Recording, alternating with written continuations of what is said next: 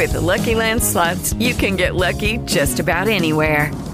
This is your captain speaking. We've got clear runway and the weather's fine, but we're just going to circle up here a while and get lucky. No, nothing like that. It's just these cash prizes add up quick. So I suggest you sit back, keep your tray table upright, and start getting lucky. Play for free at LuckyLandSlots.com. Are you feeling lucky? No purchase necessary. Void where prohibited by law. 18 plus terms and conditions apply. See website for details. Blog Talk Radio. This is the Body of Christ Church, inviting you to our virtual living room, where we discuss today's issues and how those issues relate to the Holy Scriptures. So sit back, relax, and engage in conversation with us.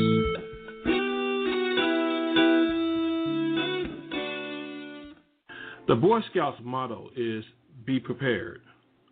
But what could have possibly prepared 11, 12, and even 15-year-olds for encounters with sexual predators?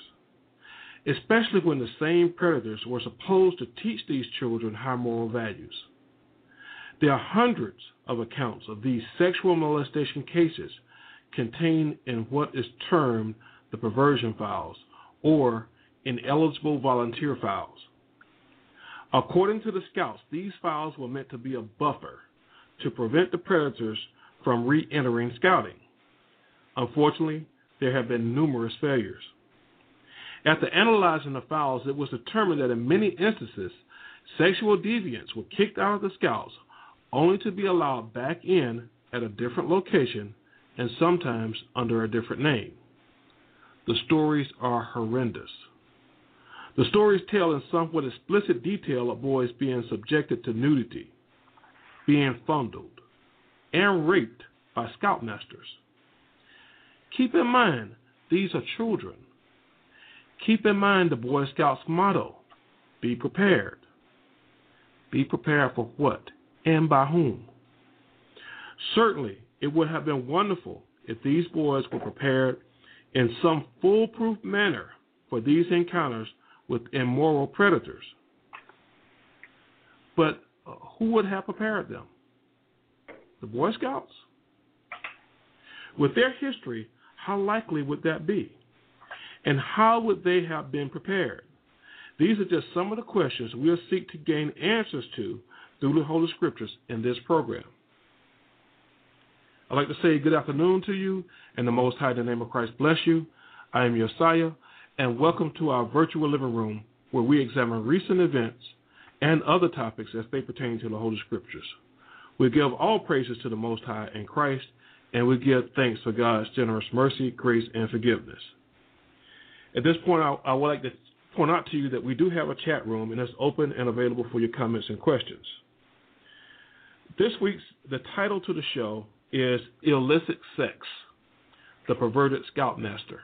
And this is the second program in a series of programs involving illicit sex, where the brothers here in the virtual living room will bring out scriptures pertaining to sexual activities, those that are illegal according to the scriptures.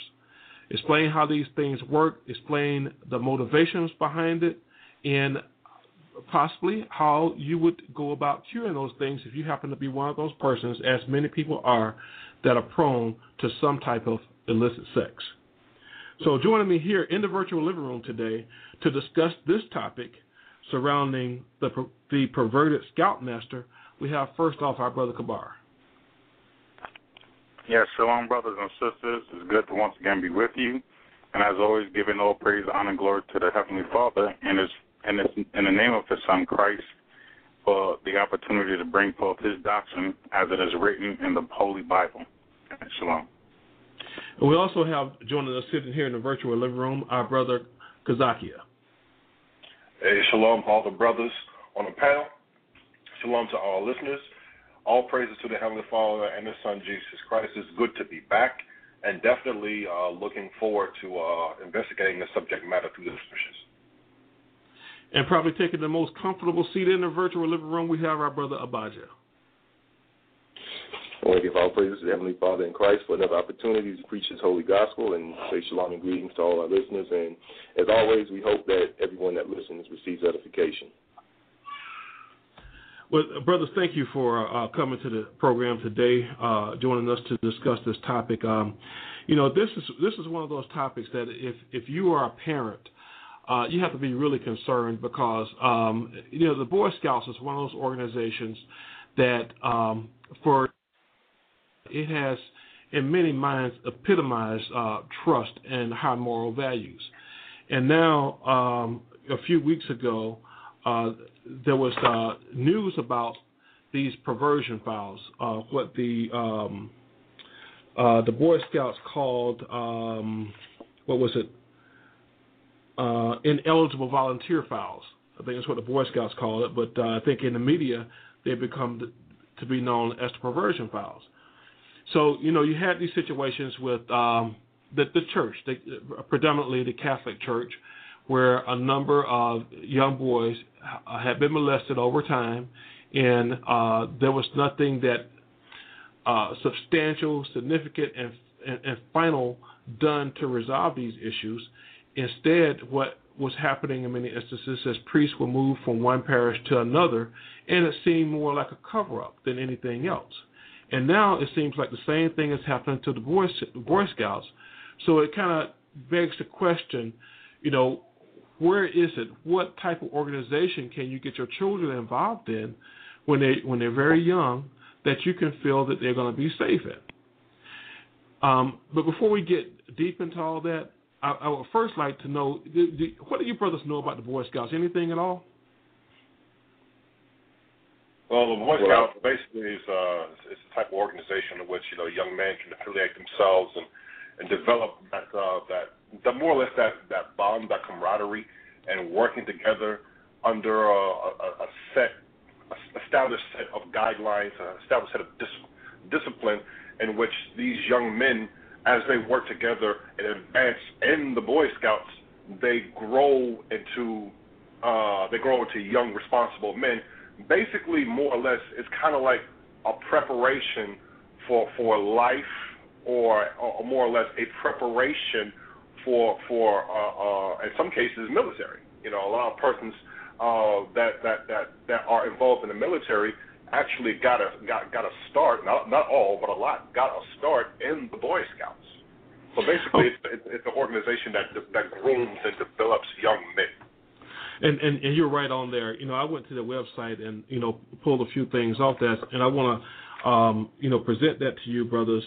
But also in this program today, I want to discuss with you, at least one or two instances of these files, these perversion files, and talk about the child molesters' roles. What's the motivation behind that? Does the scripture bring any clarity to that? And if you're one of those persons that, has a propensity for molesting children, what things must you do in order to resolve that within you so that you don't end up committing these heinous deeds? And also talk about the parents' role, their responsibility, and finally about the children, because I think in a lot of instances, parents and children, they are both victimized. Of course, the child is most victimized, but they're both victimized, and sometimes to some extent, even the children, after they've been victims, they feel blamed. So I want to discuss that also. But let me tell you, first of all, the Boy Scouts, their mission.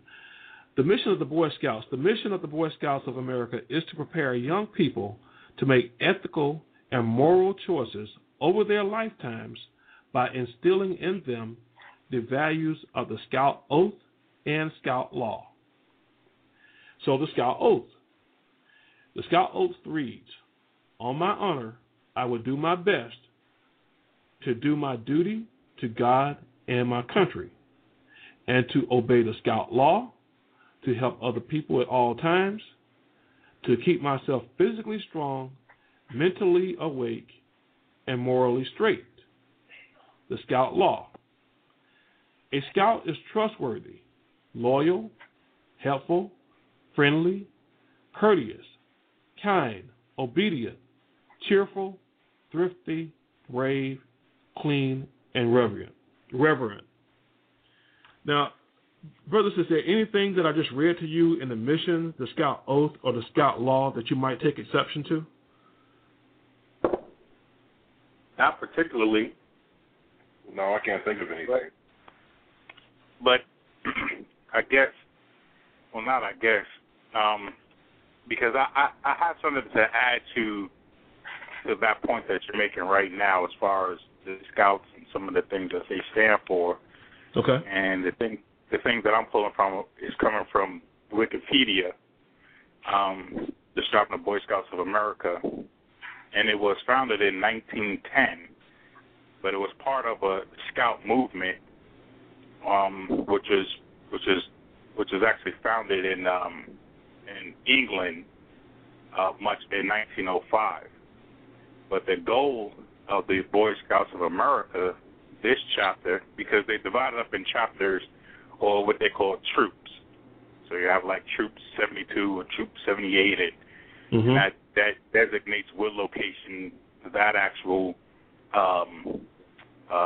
grouping actually is, somewhere in the world. But the Boy Scouts of America goal is to train youth in responsible citizenship, character development, and self-reliance through participation in a wide range of outdoor activities, educational programs, and at older age levels, career-oriented programs in partnership with community organizations. Scouting values such as trustworthiness, good citizenship, and outdoor skills through a variety of activities such as camping, aquatic, and hiking. So these are some of the things that they're trying to instill in children. But the ironic thing about these very things that they're trying to instill in children is that these things that are supposed to be instilled in children are actually supposed to be coming from a particular source. And the source is not supposed to be the Boy Scouts of America. It's actually supposed to start much earlier than that. And if parents are sending children at whatever age to these organizations in order to get these things instilled in them, we see the type of situation that develops, like the one we're talking about now. And it just things, any government organization or institution, private or government, where you have large collections, especially of children, there is always abuse. You cannot name one organization where it doesn't exist. And wherever you have large collections of children actually being large amounts, large numbers coming together under adult supervision in whatever government or private organization it is, there is abuse. But it shouldn't happen, though, right? It absolutely shouldn't happen. But you begin to see where the breakdown actually comes in at. The breakdown is secondarily these institutions, private or government. The breakdown primarily is the family inside the home. Okay. Now, you're starting to get a little bit ahead of me because I definitely want to get to that point. But we're going to get to that here in a little bit. I want to go just a little bit more into the Boy Scouts. You brought out a number of things, but the Boy Scouts is broken out in basically two organizations. The Cub Scouts, which is for boys ages 7 through 10. And when I was growing up, I was actually a member of the Cub Scouts. I always wanted to become a Boy Scout. I can't tell you what happened, and I didn't become a Boy Scout, but maybe we were just too poor. I couldn't afford the dues. I don't know. But for whatever reason, I was, at this point, I can say I was fortunate enough not to become a Boy Scout. Oh, yeah. So the membership for Cub Scouts, there's 1.5 million total Cub Scouts. That's a big number. And I think it's important to put these numbers out here because later on we're going to discuss how many of the numbers that were actually involved in these perversion files. So the motto for the Cub Scouts is do your best. Okay, it's a very general statement, direct and to the point, to do your best. Fairly easy concept for someone that young to understand. The motto for the Boy Scouts, as I said earlier, is be prepared. They also have a slogan, which is do a good turn daily. I think you probably heard you do your daily good deed. So I think that's what that's referring to. And Boy Scouts are ages 11 through 17 years of age. And there's a bit more than 800,000 Boy Scouts. There's about close to 40,000 Boy Scout troops in the United States. There's something else that I didn't know whether I really wanted to bring out or not that I found kind of curious, and I don't think this is going to be much of a topic for discussion. But they have what's called a scouting anniversary celebration. And this takes place in February, and this is to commemorate the anniversary of when they became an organization back in 1910. So it takes place. They have two different observances. One is the Scout Sabbath. Did you hear me, brothers? Yep. I did say Sabbath. Wow. And that's observed on the Saturday after February 8th. Saturday, Scout Sabbath. The second one is Scout Sunday, observed the Sunday before February 8th. All right, I just thought that was kind of curious. I just wanted to bring your attention to that. Now, you're fine.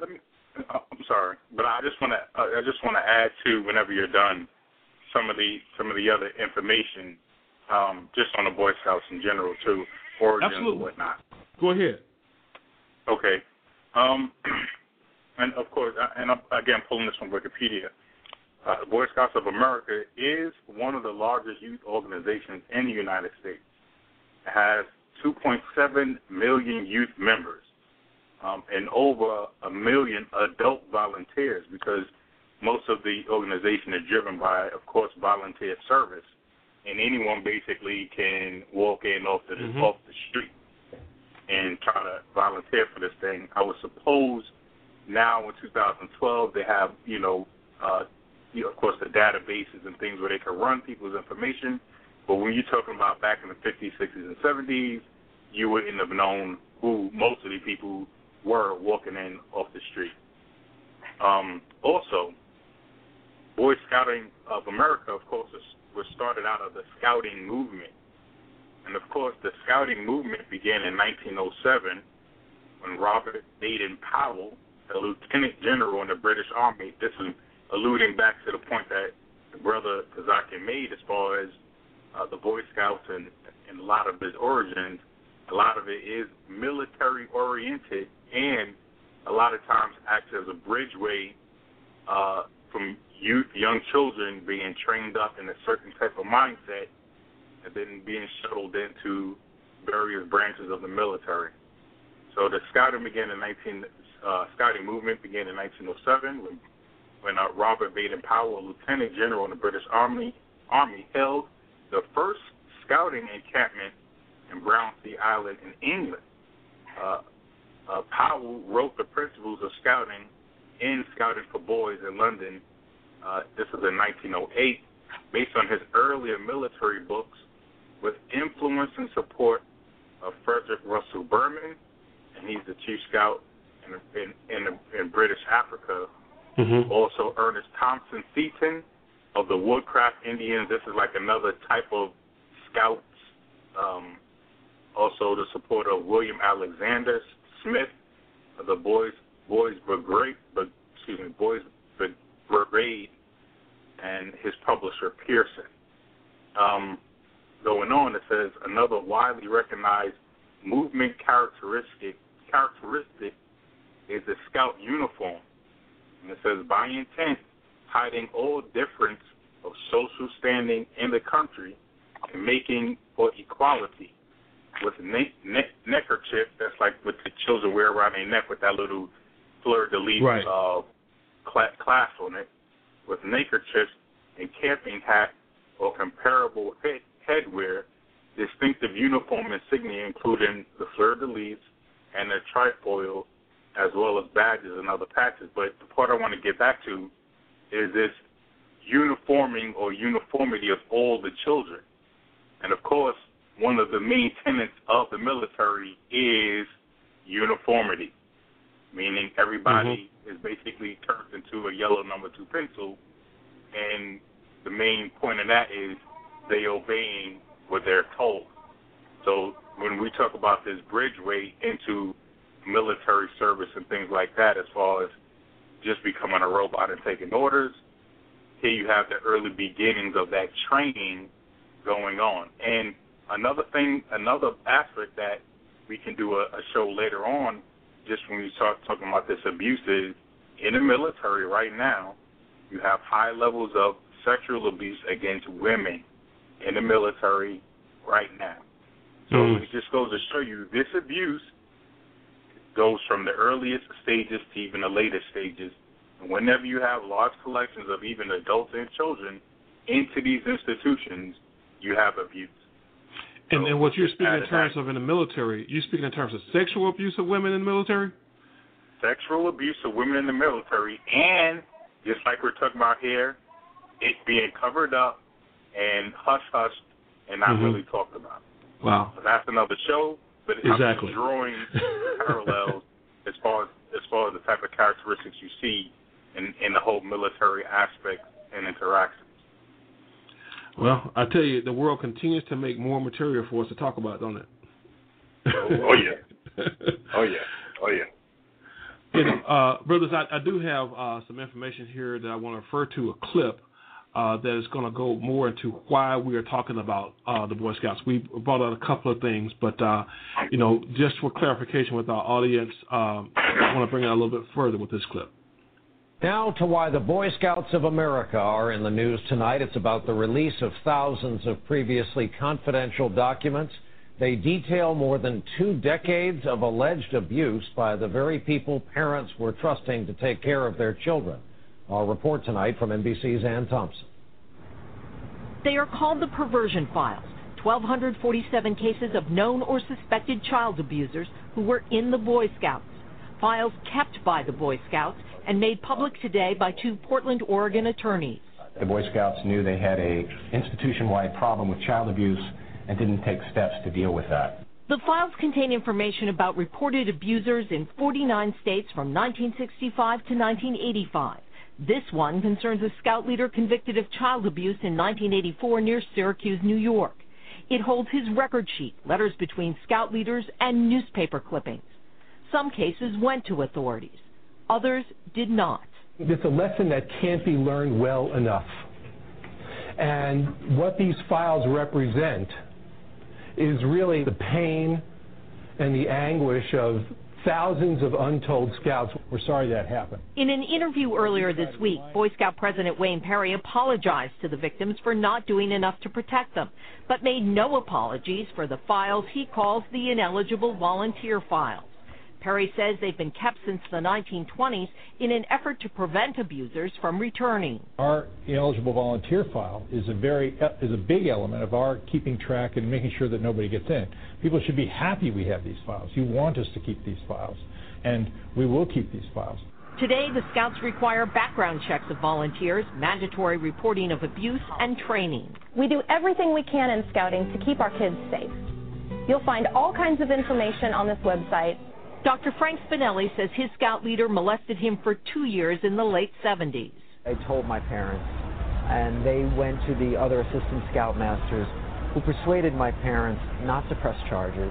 Though his case is not included, Spinelli says the files send a very important message. It really is a matter of going to the authorities and not the system itself, because the system is just going to protect itself. The Boy Scouts apologized once again this afternoon, and the organization promises to review all its files from 1965 to the present day and report all good faith suspicions of abuse that have not been reported to law enforcement. Brian? Ann Thompson with us here tonight, Ann. Thanks. Okay, brothers, that's the reason why we're here, because of this information that surfaced a few weeks ago from these files that have been kept secret from the general public for decades now. So, you know, one of the things I would like to discuss is, the role of the Boy Scouts in all of this, brothers. And Abijah, when it comes to the Boy Scouts, and I want to read an excerpt here from the L.A. Times. It says, scouting officials say they used the files to prevent hundreds of men who had been expelled for alleged sexual abuse from returning to the ranks. They fought hard in court to keep the records from public view, saying confidentiality was needed to protect victims, witnesses, and anyone falsely accused. Now, let's put things in some perspective here, Abijah. You have about 1.5 million, currently 1.5 million Cub Scouts, and you have more than 800,000 Boy Scouts. That's roughly about 2.5 million scouts altogether, and then you have all the volunteers and so forth in there. Now, for the 2 decades of the 70s and 80s, to put things in perspective, out of all those people, you have a bit more than 1,200 files that they turned to perversion files, where some illicit acts of sexual activity was taking place. Now, when you put things in perspective like that, Abijah, would you say that the Boy Scouts does remain a relatively safe organization? Well, I'm not going to speak on the safety of an organization because, ultimately, at the end of the day, the safety of your children, the primary responsibility of the safety of our children relies on the parents. Because you have to really understand something. And I think Kabar had actually hit on it, and Zach had hit on it as well, is, like when you given the time frame of when those events had occurred, the mentality of society at that time was those are things that you don't openly talk about. And, even though these things have always been going on, it didn't just start 20 years ago, 30 years ago. These things have always been going on. But it's just a willingness of, these things to be spoken about openly. That's what has changed over the years. And that is what has caused people to so-called look at things as being so-called safe or not. But going back to your point, I couldn't say that it was any more safe than, say, the Girl Scouts or any more safe than the YMCA or anything like that.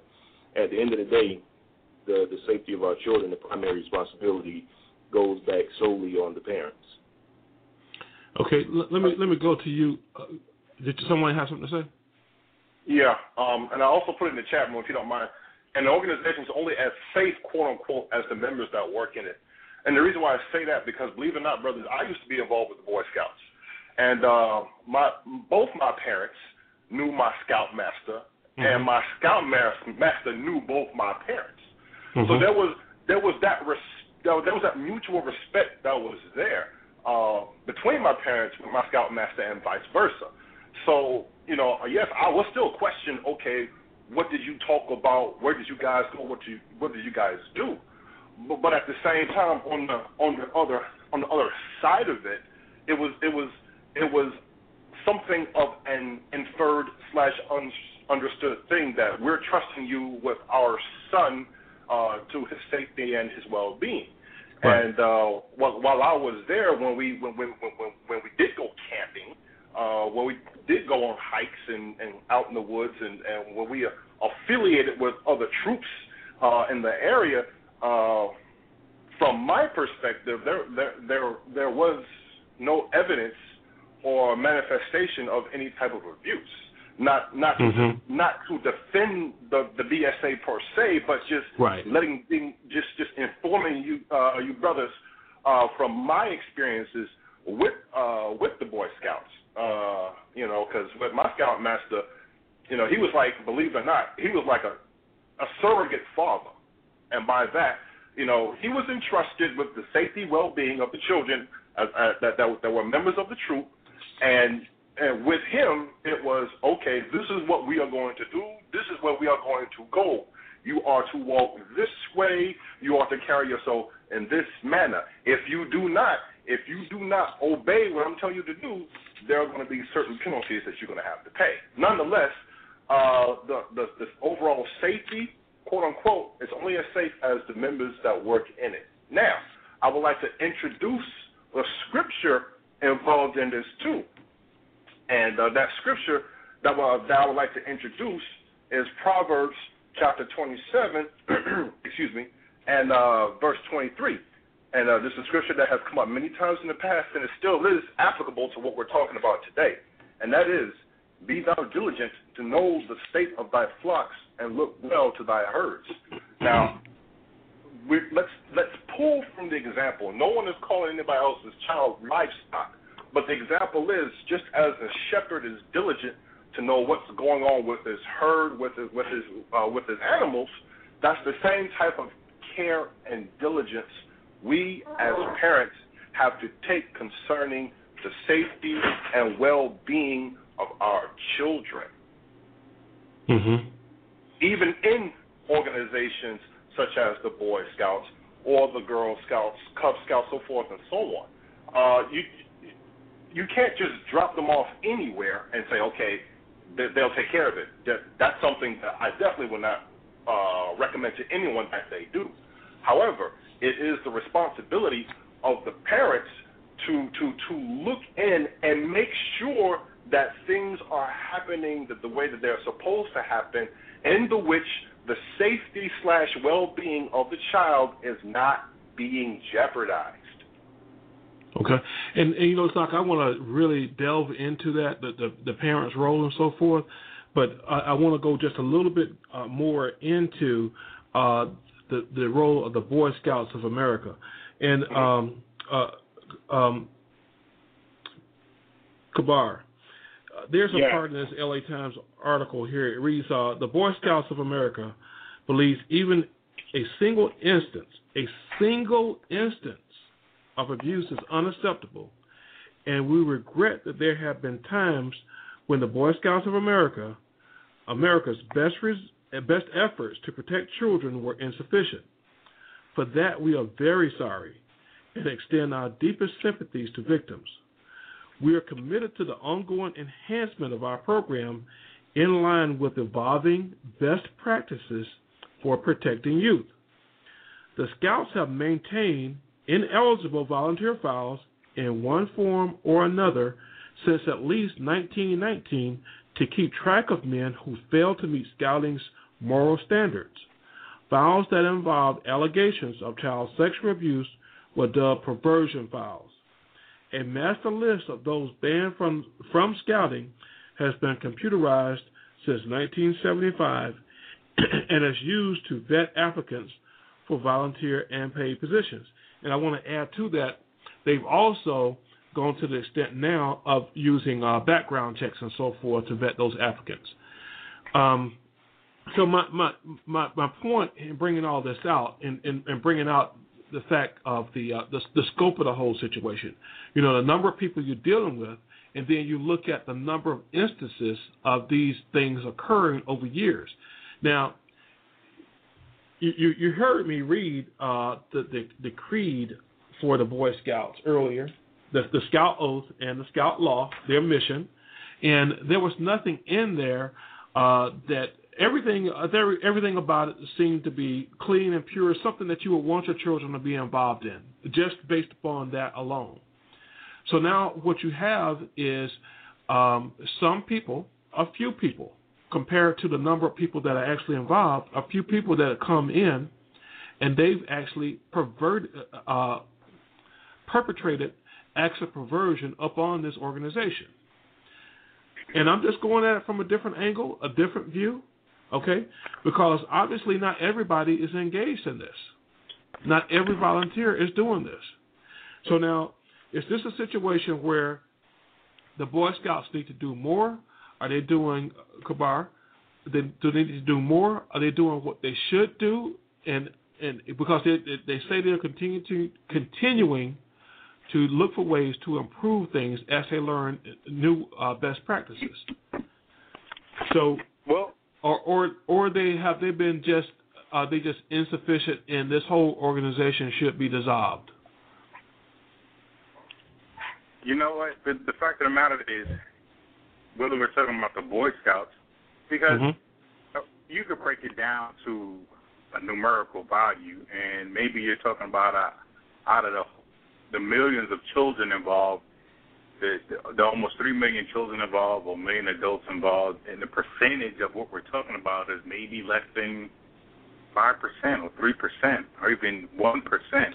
Right, it's probably a fraction of 1%. A fraction of 1%. And, right. and go ahead. Because keep in mind the 2.5 million plus that are involved, that's right now. There are new children coming in and children going out every year.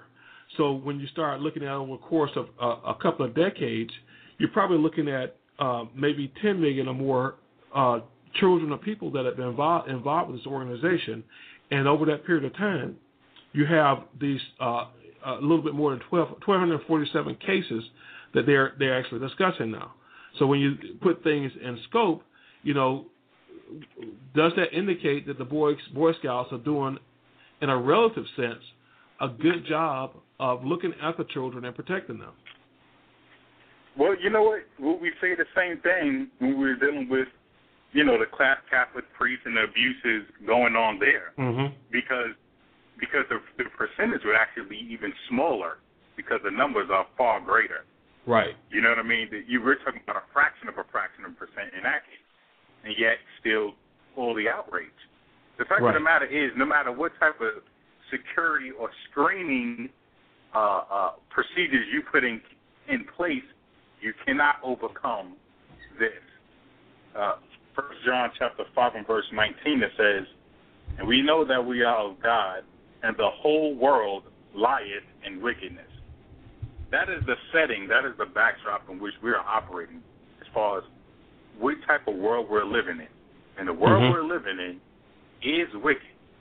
But the world is not the trees and the birds and the water. The world that is speaking about here is the people. It's the people that live on the planet Earth. That's where all the problem is coming from. That's the world. The world is made up of the people. So we know the world lies in wickedness, but how did that happen? Jeremiah chapter 17 and verse 9. Jeremiah 17 verse 9 says, "The heart," meaning the mind. The heart, the mind, is deceitful above all things and desperately wicked. Who can know it? That's the type of mindset that is causing this world to be so wicked. And that is coming from, motivated out of, and influenced by Satan the devil. And when people take on his ways and characteristics, this is the type of wickedness and perversion that we see. And I'm saying all that to say this: there is no man-made screening process that can eliminate the wickedness in the minds of men. There's only one way to actually eliminate it, and it has nothing to do with a database, your screening process, anything like that. The only way to eliminate it is through repentance through Christ and receiving of the Holy Spirit of God. That's the only way to eliminate it and for the people themselves to be cured of this incurable sickness of sin and wickedness that's in their mind. So that's why it don't matter what type of program, screening process, procedures you put in place, you're not going to be able to eradicate these type of acts being performed, because these acts are spiritual and they can't be eradicated by anything physical. They have to be eradicated by something spiritual and stronger, and that's only by the Spirit of Heavenly Father through Christ. So that's why it doesn't matter what process you put in place, it's always going to fail. All you're doing is trying to hold the cases or the instances in check. That's all you're doing, and keeping them from multiplying exponentially. But they will continue to appear, and they will continue to happen, and they will continue to arise. All right. Well, I think you gave me a perfect segue into the next aspect of what we're going to discuss today, and that is on the predator themselves, because you brought out in Jeremiah 17 about how people, and there was another scripture you brought out about the whole world lies in wickedness. But those two things, and you brought out how that the world, in this case, are the people in the world. All right? So I want to take a look now at the predators, but before we do, let's go to a quick break.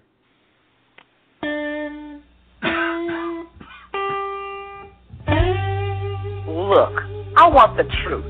It's time out for those lies. Whenever something happens, all I get are lies, lies, and more lies. Okay?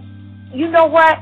When things happen, I know where I can go to get away from all these lies and get to the real truth. Oh, yeah, I'll get the truth whether you tell me or not. I'll get the truth from the brothers in the virtual living room. Those brothers tell the truth about what's going on in the world based on what's written in the Holy Scriptures. And you know what? I can get them live. That's right, live. I can hear them every Sunday at 2 p.m. on Blog Talk Radio. And just in case something happens before then, I can still get truth from their archive shows. So keep on telling those lies. As for me and my house, we'll get the truth.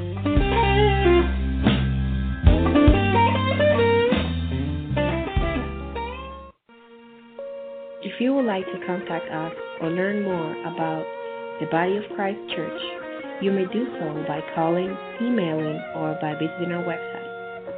Our telephone number is 1-877-871-1712. Our email address is bodyofchrist@ureach.com. Ureach is the letter U followed by the word reach. So that's bodyofchrist@ureach.com.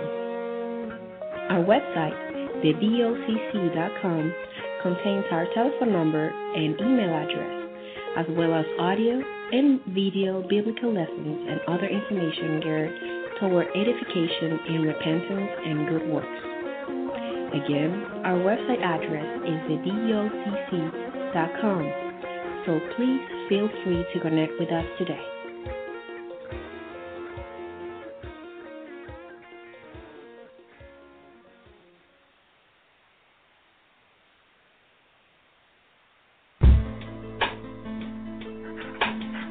If you'd like to hear more programming about what the Bible says, please go to WUFOAM.com every Saturday morning at 10:30 a.m. and click on the Listen Live link.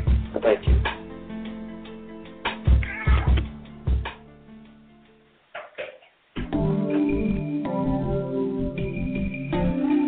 Shalom, brothers and sisters. My name is Hush Young from the Body of Christ Church in Waterbury. I would like to take this time to invite you or anyone you know that lives in or is planning to visit the Waterbury area of Connecticut. That's covering the areas of Waterbury, Middlebury, Prospect, and Walker to tune into our show, Revelation of the Testaments, airing every Saturday at 12 noon to 1 p.m. on Channel 13. And may the Most High in Christ bless your understanding and increase the fruits of your righteousness.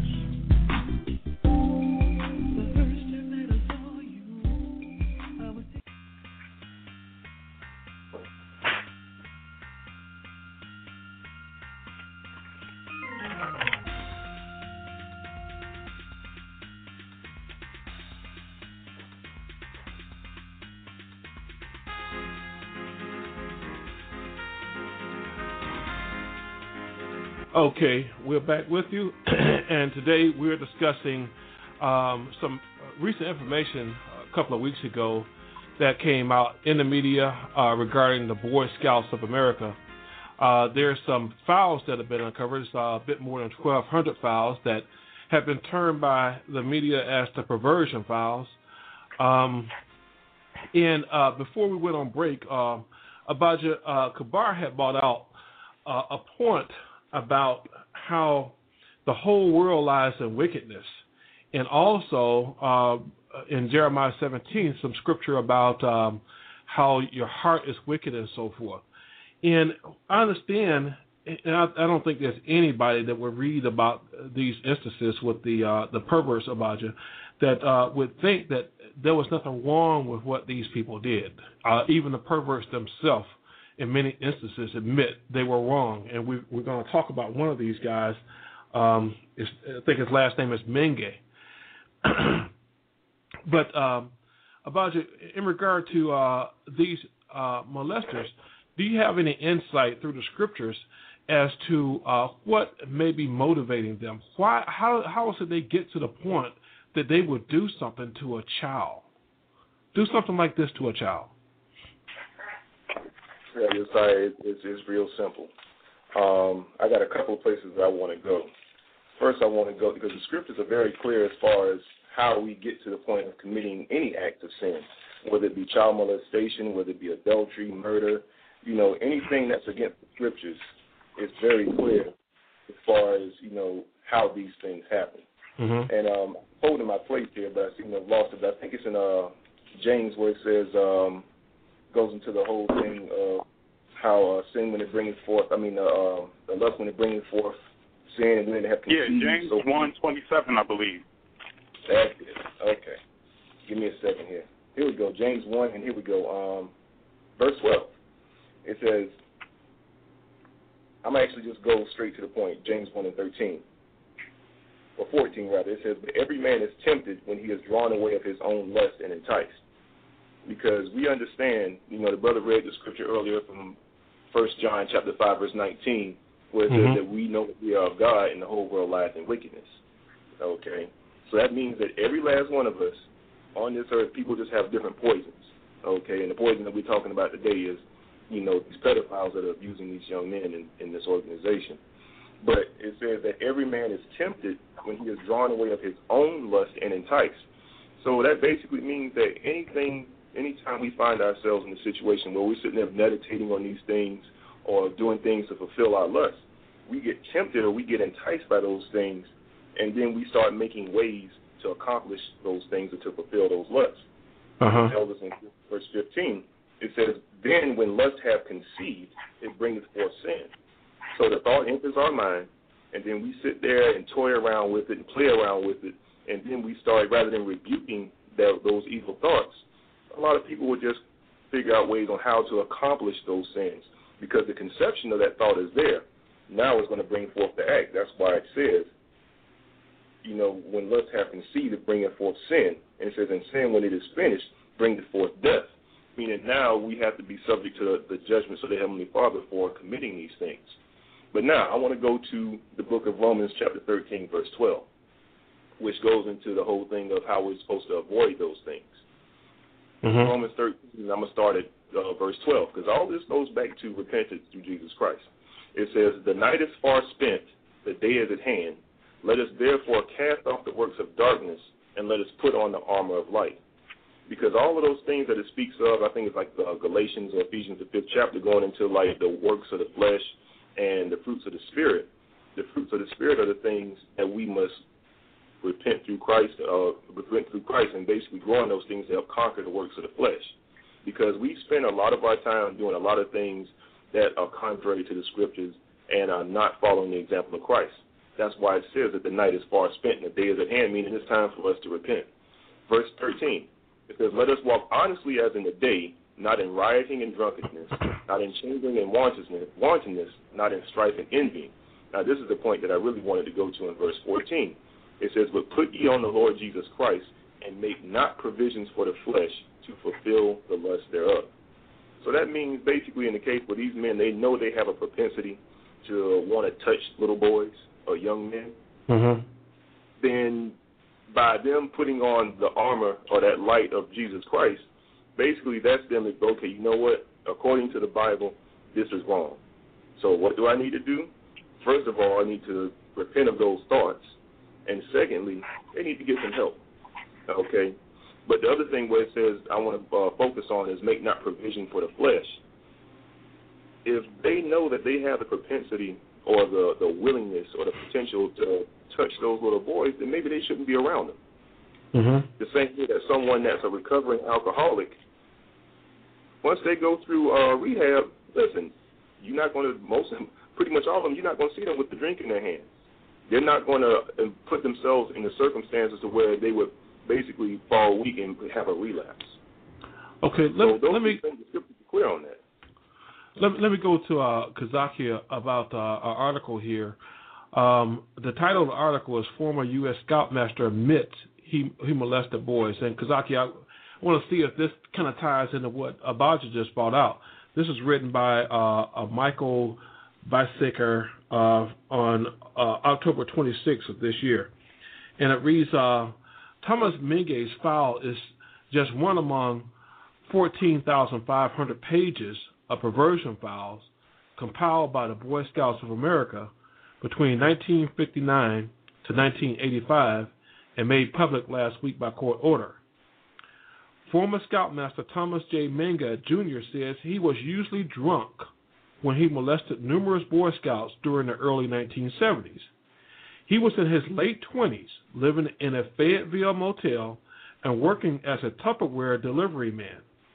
He invited boys from Troop 786 as young as 11 years old to ride with him along his route, requesting that they spend the night in his room so they could get an early start. Yes, I abused kids, Menge, now 69, said in an interview Wednesday with the Associated Press. But just how many and other details, I can't remember. It was a long time ago, and I was in a fog. What I did was wrong, Menge said, sitting in a rocking chair on his front porch. I'm not making any excuses, but I was a heavy drinker and did pot every once in a while. So, Kazaki, does that tie into what Abaji was just bringing out at all? Yes, it ties in. It definitely ties in, because in this specific case of this gentleman that we're talking about right here, he had lusts, not one, but more than one. He had a lust for alcohol. He had a lust for to do pot. And then as he was doing these things, then another lust came out, which was that lust to follow young men. So what Abaji read, and first and foremost in James the first chapter, 13, 14, and 15, that's definitely right. That is right on key. And what he also read as far as how to overcome that, also in James chapter 1, verses 13, 14, and 15 is on key, as well as also Romans 13 and starting at verse 11 all the way down, that is on key. Now, repentance, that is definitely the key, no pun intended. Mm-hmm. But that's what repentance calls for. But put ye on the Lord Jesus Christ. In other words, in putting on the Lord Jesus Christ, it's not talking about something carnal with clothes. It's a spiritual putting on. It means you are repenting in Christ, you are putting on those fruits of the Spirit, and you are growing in the fruits of the Spirit. And make not provision for the flesh to fulfill the lusts thereof. In other words, provision is like a meal, so to speak, or something to sustain you. So what the scriptures are telling us is that we need to repent in Christ and don't create occasions or allow yourself to fall in situations in which you are now feeding your carnal person and those carnal desires. Okay. All right. Kabar, for these guys that are molesters, there's, Kazaki just brought about repenting, okay, which means to turn away, to stop doing those things. All right. So we have this guy that I just read to you about, Menge, and one of the last things that Menge said, he said the only reason he stopped molesting boys was because he got caught. He says, that's when it really hit me. I knew I needed to quit and get help. Then I blacked it out, he said. He said he recognized the emotional and physical pain he caused and would like to apologize to his victims. He said that might not be enough now that his secret file can be read by anyone with the internet connection. I don't know what I'm going to do, he said. I just don't want to wake up in jail. All right? So what do you think about that account? Is that how you go about curing it? Is that you first get caught and then just black it out of your mind and you're okay then? No, that's not true repentance. But we can read about what true repentance is. What we'll do is we'll turn to Proverbs chapter 28 and verse 13, because Proverbs 28:13 gives us the definition of repentance. to Proverbs 28:13, it says, "He that covereth his sin shall not prosper." All right? And there's many people try to cover their sins through denying it, all right, which is a form of what he did, blocking it out, blocking it out, whatever you want to call it. You're trying to cover your sins. You're trying to put them away. You're trying not to address them, whatever it is. All right, so the scripture says, "He that covereth his sins shall not prosper, but whoso confesseth and forsaketh them shall have mercy." So that's true repentance. You have to confess it, meaning you are admitting that it's a sin against God, and that's why it's wrong. It's not wrong because you feel guilty. It's not wrong because you don't like yourself. It's wrong because it's a transgression of God's laws. Okay? And where's that written at? Proverbs chapter 20:13 and Romans the 1st chapter. Those go into this particular aspect of sexual immorality, especially men with men, or man with a boy, or so on and so forth. That's what makes it wrong, because it's against the laws, the commandments, the will of the Heavenly Father, first and foremost. And then that's the confession, admitting that is wrong. And then it says what? Forsaking it. Now, he admitted that if he hadn't been caught, he would have kept doing it. Am I reading that right? Did I hear that right? I think that's the implied meaning, yes. I think you're right. Mm-hmm. Okay. So that's the second breakdown in the repentance process. There's no, like the brother already brought out, you can't make provisions. Provisions is, in the case of food, if you're going on a long trip, provisions is you're going to carry some food with you, store some food away. Okay, when we're talking about sin, how do you make provisions for sin? Okay, how you do that is, in your mind, you may have a way or a plan to commit an act. Now, you make provisions because you allow those ways and plans to remain in your mind in order to accomplish your sin. Okay? Or you allow yourself to be put in position or put yourself in positions so that you can commit that act. That's making provision. Okay? In the case that the brother Abbas is bringing out, you know you're weak to a certain thing, you know you're weak to a certain sin, you don't need to be around it, ever. You need to stay away from that. For some people, that's just fine. They don't get these ideas and thoughts about little boys. But for you, you're going to get it. So don't make provisions is you never want to be alone with a little boy. Okay? Right. You don't invite sense. him into your house. You don't let him spend the night. You don't do any of that. Okay? So, but the thing we're talking about is the confession part, which you have a breakdown on his part about the blacking it out or putting it away or just trying to forget. And then you have the forsaken part, in which if the only way you're going to stop is if you get caught. In your mind, you never intended to really stop. In your mind, you never intended to really repent. Because if you still had an opportunity, if provisions were still made for you in order to do that, you would continue to do it. So that's the problem. We have to confess it, admit to God that is wrong because we've transgressed against His laws, His commandments, and then we have to forsake it, meaning you're turning away from that sin and all others with the intent of never going back to it again because it's wrong. And then you begin to pursue righteousness, meaning Matthew chapter 6 and verse 33, seeking the kingdom and His righteousness first and foremost above all things, and then everything else that you need for your life, the Most High will add that unto you.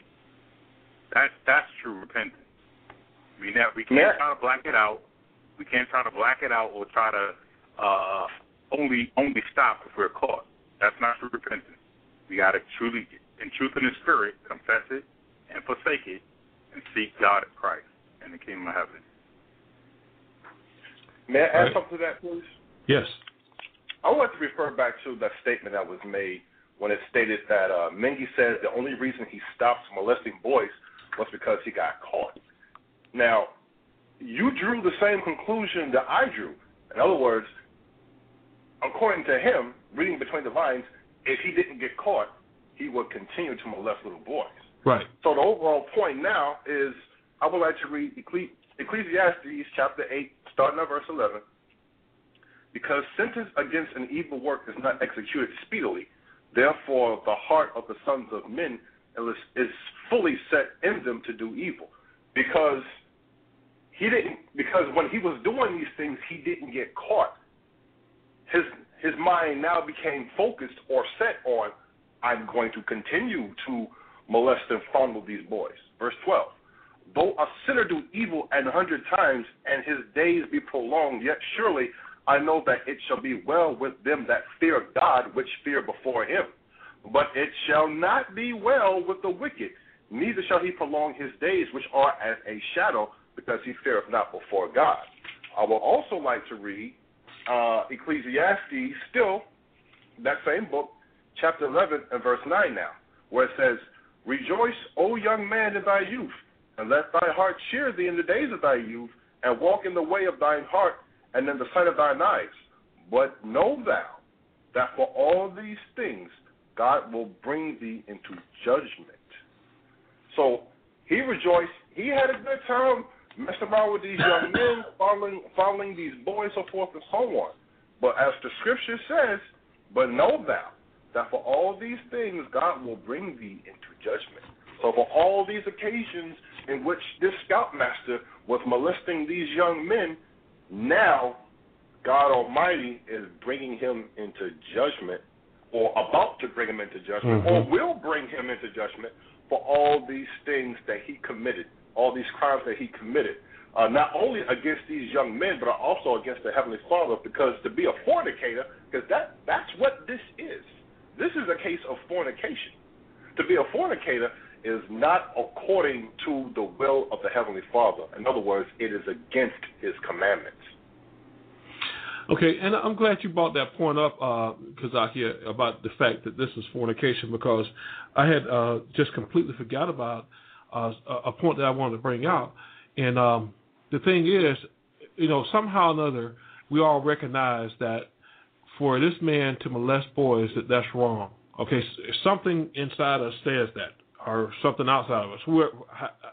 And whatever it means, we understand that. But we also understand that the way you go about deciding what's right and wrong is not about what's in your heart, what comes in your own mind, but those things, your experiences have to be filtered through the scriptures so that the scriptures can point out to you what's actually right and wrong. So, Abadja, how is it through the scriptures, or either one of you brothers can weigh in on this, how is it through the scriptures do we know that these men molesting these boys, touching their genitals and so forth, how do we know that's incorrect? How do we know that that's wrong and that's sinful? What scriptures bring that out explicitly? I think one of them will probably get it faster than me. Okay. Well, you know what? Let's just go to 1 John 3 and 4. Okay. Because we're talking about what he did was wrong, and see, we don't want to get into these world definitions of wrong. World definitions of wrong is, how people feel about it when they do it or whatever. Right. If they don't feel it's wrong, then it's not wrong. Okay? And that's the thing, but we're not basing anything on that. When we talk about right and wrong, it's not an emotional reaction we're having to an event that happens. We're talking about, we can see an act is committed, you go to the Bible, and you find out whether that act is good or evil, right or wrong. And that's it. Okay, so we're talking about, we can start at 1 John chapter 3 and verse 4. Just get the definition of sin, or the definition of right and wrong. Okay.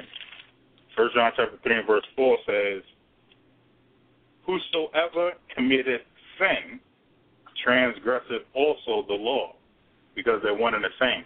Mm-hmm. And if that wasn't clear enough, it goes on to say, for sin is the transgression of the law. Okay, so we know sin is when you break commandments that God set up. Right. The bulk of the commandments that we have, you can find them in the first 5 books of Moses. But the commandments continue to be expressed throughout the entire Bible, from Genesis to Revelation. It continues to expound on the commandments, the judgments, the statutes, the mindset, the ways that God wants us to follow. Okay, so let's go into one of those aspects. Leviticus chapter 20 and verse 13. For this specific case and situation, because it's on a case-by-case basis, here's an act that's committed, you go into the law, you find a judgment of God on it. That's what the judges that were set up in our gate supposed to do. That's what the scribes and the Pharisees at the time of Christ were supposed to do. And that's what your so-called judges and pastors are supposed to be doing today, which they don't. So let's find it in the law. Leviticus chapter 20, verse 13. Now, here's this man, Mengi. He's saying he molested little boys, touched, lied with, intimate with, sexual intercourse, whatever, with little boys. Male with another male. All right. Leviticus 20:13.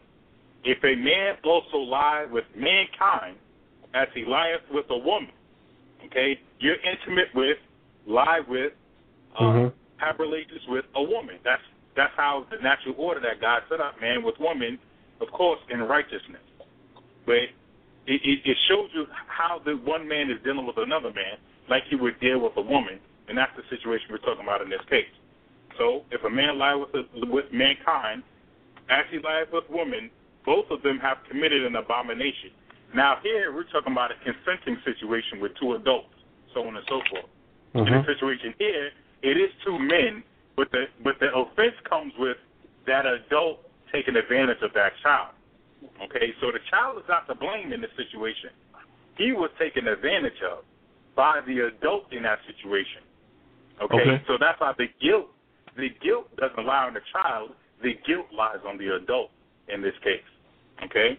But we're establishing why it's wrong what he did, because he was a man lying with mankind. It says both of them have committed an abomination. They shall surely be put to death. Their blood shall be upon them. I've already explained in this situation that it's explaining here, it's consensual. In the situation that we're talking about here, it's not consensual. And that's why the sin lies with the adult who take advantage of the child. The child is not to be put to death. The child is not to be blamed. The child didn't commit the sin. This act was committed on the child. Okay, so now we establish why it is sin, man with mankind. So this adult should have never did this to the child. The child didn't know that. The child didn't consent to that. The child was victimized by the adult.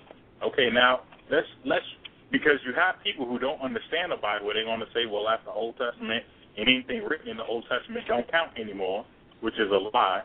But just for conscience sake, we'll go into Romans chapter 1. We'll start at I'll just go to the point, Romans chapter 1, verse 27. And it says, and likewise also the men, leaving the natural use of the woman. That was the natural use. God commanded in Genesis that the man, he gave the man a woman, Eve. They were supposed to come together and produce children, raise them to serve God, because they were serving God themselves. Okay, so that's the natural use of the woman. It says, and likewise also the men, leaving the natural use of the woman, burned in their lust, because that's what we're talking about in this case with this man victimizing this child. He burnt in his lust one toward another, men with men, working that which is unseemly and receiving them themselves that recompense of their error, which was meat. Now, that's why what he did, in particularly laying with another male child, is sin. But it doesn't, even if it wasn't a male child, even if it was a little girl, it would still be termed under what you call fornication. And all fornication is an immoral sexual act. And this is why it's immoral. And why would that be termed as fornication if it was a little girl? Because you brought out clearly about men with men, that's a violation of the law. But now we've gone from a man dealing with a girl. So how is that in violation? Okay, this is why it's in violation. When we talk about immoral sexual acts, right, that is the general term, a definition of what you call fornication. Fornication is just an old English word that just means immoral sexual acts. Now, you have particular immoral sexual acts. like a man or a woman lying with a beast, or a man lying with another man, or a woman lying with another man, or a man lying with another man's wife. Okay? That's adultery. Mm-hmm. So in each case, you're talking about incest. That's a particular moral sexual act. Bestiality, particularly moral sexual act. Adultery. You know, they break down into categories. So what we're talking about is, even if it was a little girl, would still be fornication in the moral sexual act, because the only place sex is supposed to be taking place at is between a man and a woman in marriage, under God, under Christ, according to the commandments of God. Anything outside of that, as far as sexual activity, is immoral. So that's why it would be fornication. Okay, I got you. Something that is real quick. Absolutely. Just real quick, because the whole fact, just going further into the point that the brother was bringing out, is that we have to understand that a child cannot consent to sex. Okay. A child, and people that are grown that want to play games with this, you know, you need to repent. But a child cannot consent to sex. It's considered rape, and she's being forced. That's okay. All right. So earlier, Kabar, you had gone into the parents' role as responsibility. You kind of hit on it a little bit, and you know, I kind of switched gears and went back to the whole thing with the Boy Scouts and so forth. You recall that? Yes. Yeah.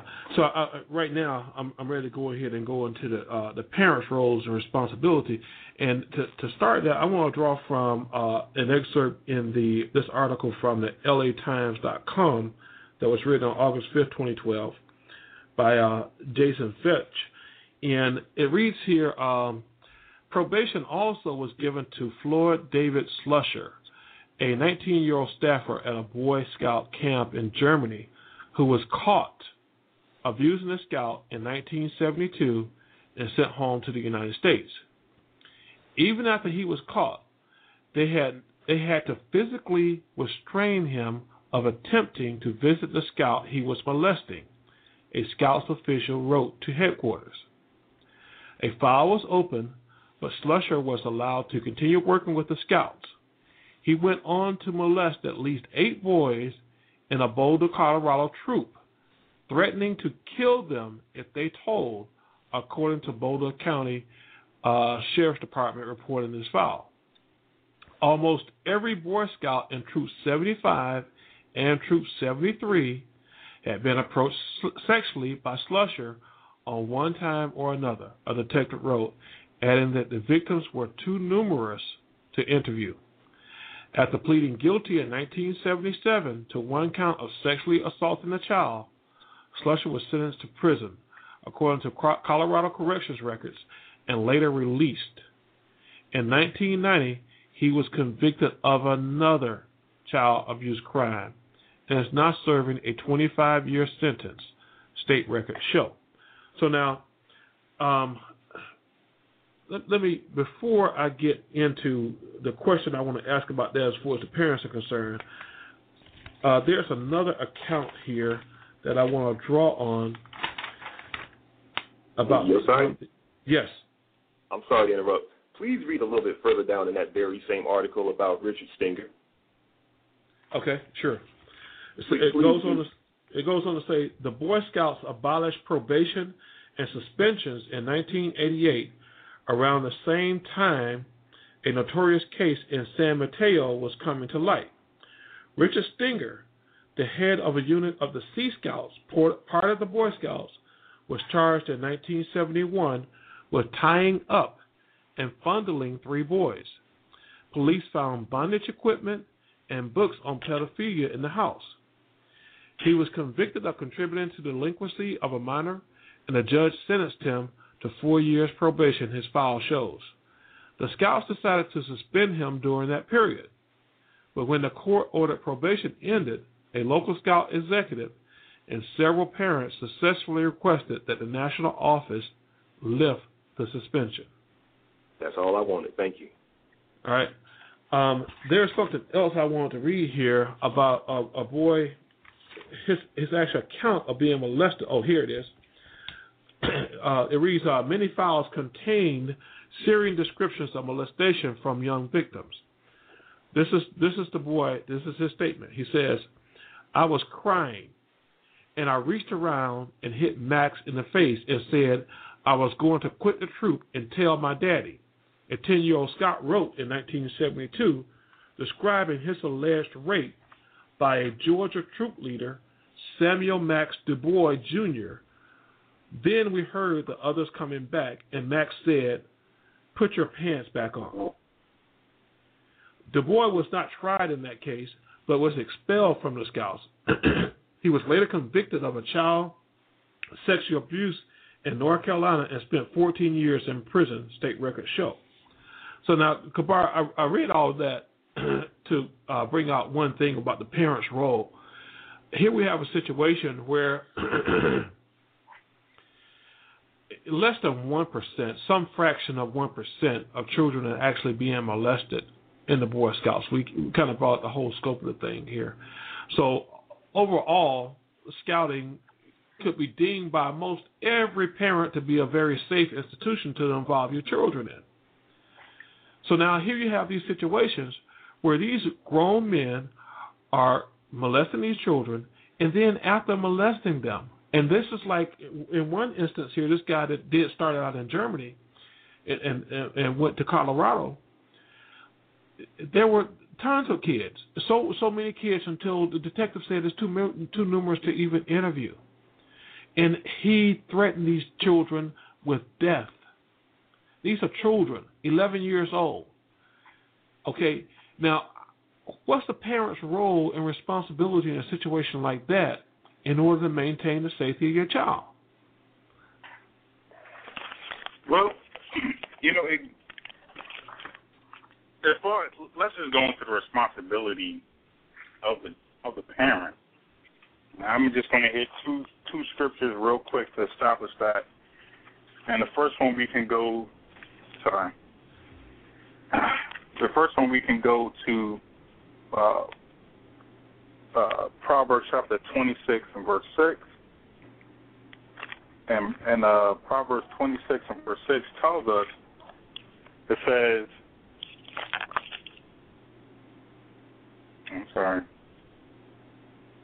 it's Proverbs 22 and verse 6. Mm-hmm. Okay, Proverbs 22 and verse 6, it says what? Train up a child in the way he should go, and when he is old, he will not depart from it. So the scripture is telling you the responsibility of the parent is to train up that child in a way, or meaning the direction and that his life should take. All right, and when he's older, mm-hmm. that child is going to adhere to that training and that instruction and not depart from it. Okay. Right.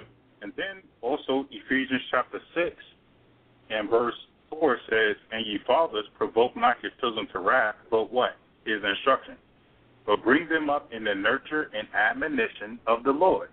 All right. So bring them up in the nurture and the admonition, the instruction of the Lord, the Most High in Christ. That's what you're supposed to be teaching them. Basically, the commandments. The commandments, how Christ applied them, how Christ lived, the direction that Christ led his life, and how we're supposed to draw from that as far as how we're supposed to live our life. That's what the parents supposed to be doing for the children. It goes without saying that, of course, the parent is supposed to be the primary responsibility of the parent is to provide and protect the children. Okay? So it's on the parent to be providing for and protecting those children, along with raising them up and instructing them in the way that they're supposed to be living their lives according to the scriptures. So the thing is, the problem comes in when you depend on the Boy Scouts of America, like it says here in an article on Wikipedia, which is the goal of the Boy Scouts is to train youth in responsible citizenship, character development, and self-reliance. That's not the Boy Scouts' responsibility. Why are you sending your children there to learn that? That's your responsibility. Responsible citizenship is your responsibility as far as how to be a responsible citizen of the kingdom of heaven under the governance of God and Christ. That's what you're supposed to be doing. When we talk about character development, that's your job. How do you teach them to develop good character as it relates to the fruits of the Spirit, denying the works of the flesh, and being the examples that God and Christ would have us to be. Okay, that is all your responsibility. And then it goes on to say scouting values such as trustworthiness, good citizenship, and outdoor skills. Again, all those things fall back on the parent. Hold on a second. When you talk to parents, because it almost sounds like the parents are at fault for these children being molested at this point. What I'm saying is, we begin to see where the breakdown in the mindset happens that opens the doorway to this type of thing happening. Mm-hmm. When you start turning over your children for other people to raise, you open the door for that type of behavior. But do you think that's actually what they're doing, though, by involving their children in scouting? Because one aspect of raising your children is to get them socialized. They need to know how to cope and deal with their peers. And scouting gives that out. Doesn't scouting give them that opportunity to interact with their peers, to socialize, and then you get an opportunity to talk with them about how things went and so forth, and to actually, kind of guide them and steer them on how they need to cope in these situations. So, wouldn't an organization like scouting be valuable under those circumstances? Well, what I'm saying is, I'm not trying to throw a blanket statement on the Boy Scouts of America. What I'm saying is where it begins to break down, and we have an actual example. Let's go to Minda's case, whatever the man's last name is. Here he is. He's 20-something years old. He's a volunteer. He's letting these young children ride around with him while he do his Tupperware route. Right. And then at the end of that, these children are spending the night at his place. Okay, so where are the parents in that situation? Great question. So you trust this man to take your children, drive them around all over the place in his car, and then leave, and then he drives them to his house and they spend a night with him? That's good parenting. So what I'm saying is you begin to see where the breakdown starts to happen at. That's not what you're supposed to be allowing to happen. Because your child is young and your child is impressionable, and your child looks at that adult or that older person as the one they're supposed to be receiving instruction from. And when you allow that to be given primarily on the outside rather than on the inside in your home, according to what is right, which is what's written in the Bible, then you open your child up to provide occasion for these type of things to happen. Your child shouldn't be spending the night at a grown man's house when they're 11, 12, 13 years old. How does that even make sense? You understand? So that's where the breakdown starts to come in at. So you can't turn over parenting to anybody else. Parenting is your responsibility. I just want to clarify something. You said they shouldn't spend the night at a grown man's house. You're speaking in terms of, like in a situation with Menge, where this kid is going to be alone with this man. You're not speaking so much in terms of, here's your close friend that you've known for the past 10 or 15 years. You were around when he got married to his wife. You have children. You know his children. Y'all spend time together, and your child is spending the night at his house with his children. You're not speaking in terms of that, are you?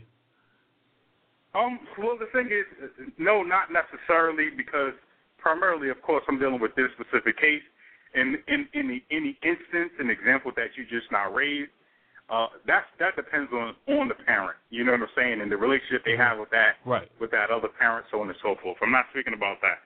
I'm talking about in this particular instance where you have a representative from an institution doing these things. You don't know that person. You don't have an intimate relationship. You don't know his family. All of these things don't exist.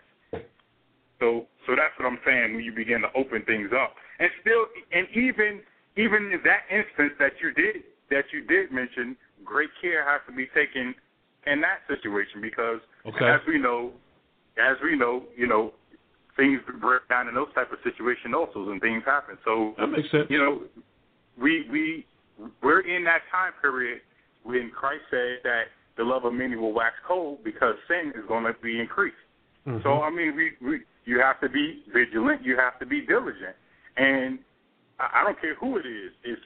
if you don't feel comfortable, don't do it. You know what I'm saying? But the thing is, in this, coming back to the topic, we're talking about you can't turn over parenting to any other institution outside of your household because God gave you that responsibility. Not somebody else to drive your kids around and spend the night over some stranger's house. You just said if you don't feel comfortable, don't do it.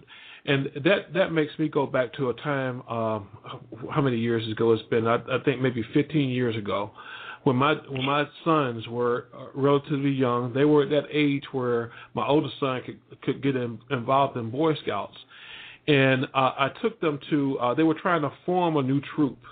And I took them to a meeting in the community at this house. And I don't have explicit recall of exactly how things went, but I recall that the property was sort of secluded, and then when we got inside the property, it was not well lit, and there was not much in the way of furnishings or anything like that.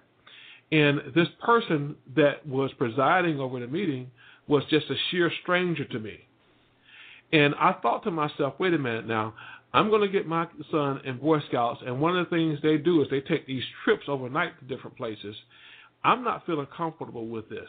That was the first and last meeting. So I think you have a great point. If you don't feel comfortable with it, just don't do it. Right. I absolutely, because we go back to you as a parent, okay? You're not going to leave the judgment up to your child. Well, if they feel comfortable, fine. If they don't feel comfortable, they just want to go on the trip and have fun.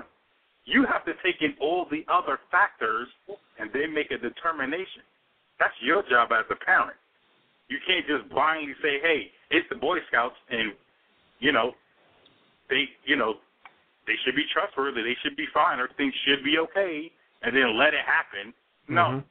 You got to take every precaution. And perchance that's the Lord telling you, listen, don't do it, turn away from this, go in a different direction. And those are the type of instructions that we have to listen to. If we actually going to be guided by the Lord, we got to take those instructions and just be like, okay, I know my child wants to do this.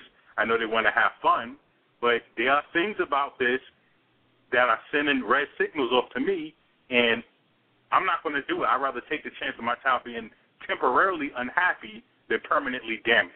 That's the choice. Right. And Avash, I think you want to weigh in? Yeah, actually, just a couple of points as far as the parent's responsibility. I want to read real quick Deuteronomy chapter 6 and verse 20. And this is really just tying into the whole point of what Kabar brought out earlier in Proverbs 22 about training a child. Because when you look at training, when you get enlisted into the military, you go through what's called basic training, meaning that these are the things that are supposed to prepare you for, live combat. You go into any type of, civil service, whether you're a firefighter, EMS person, or anything like that, or even going to school.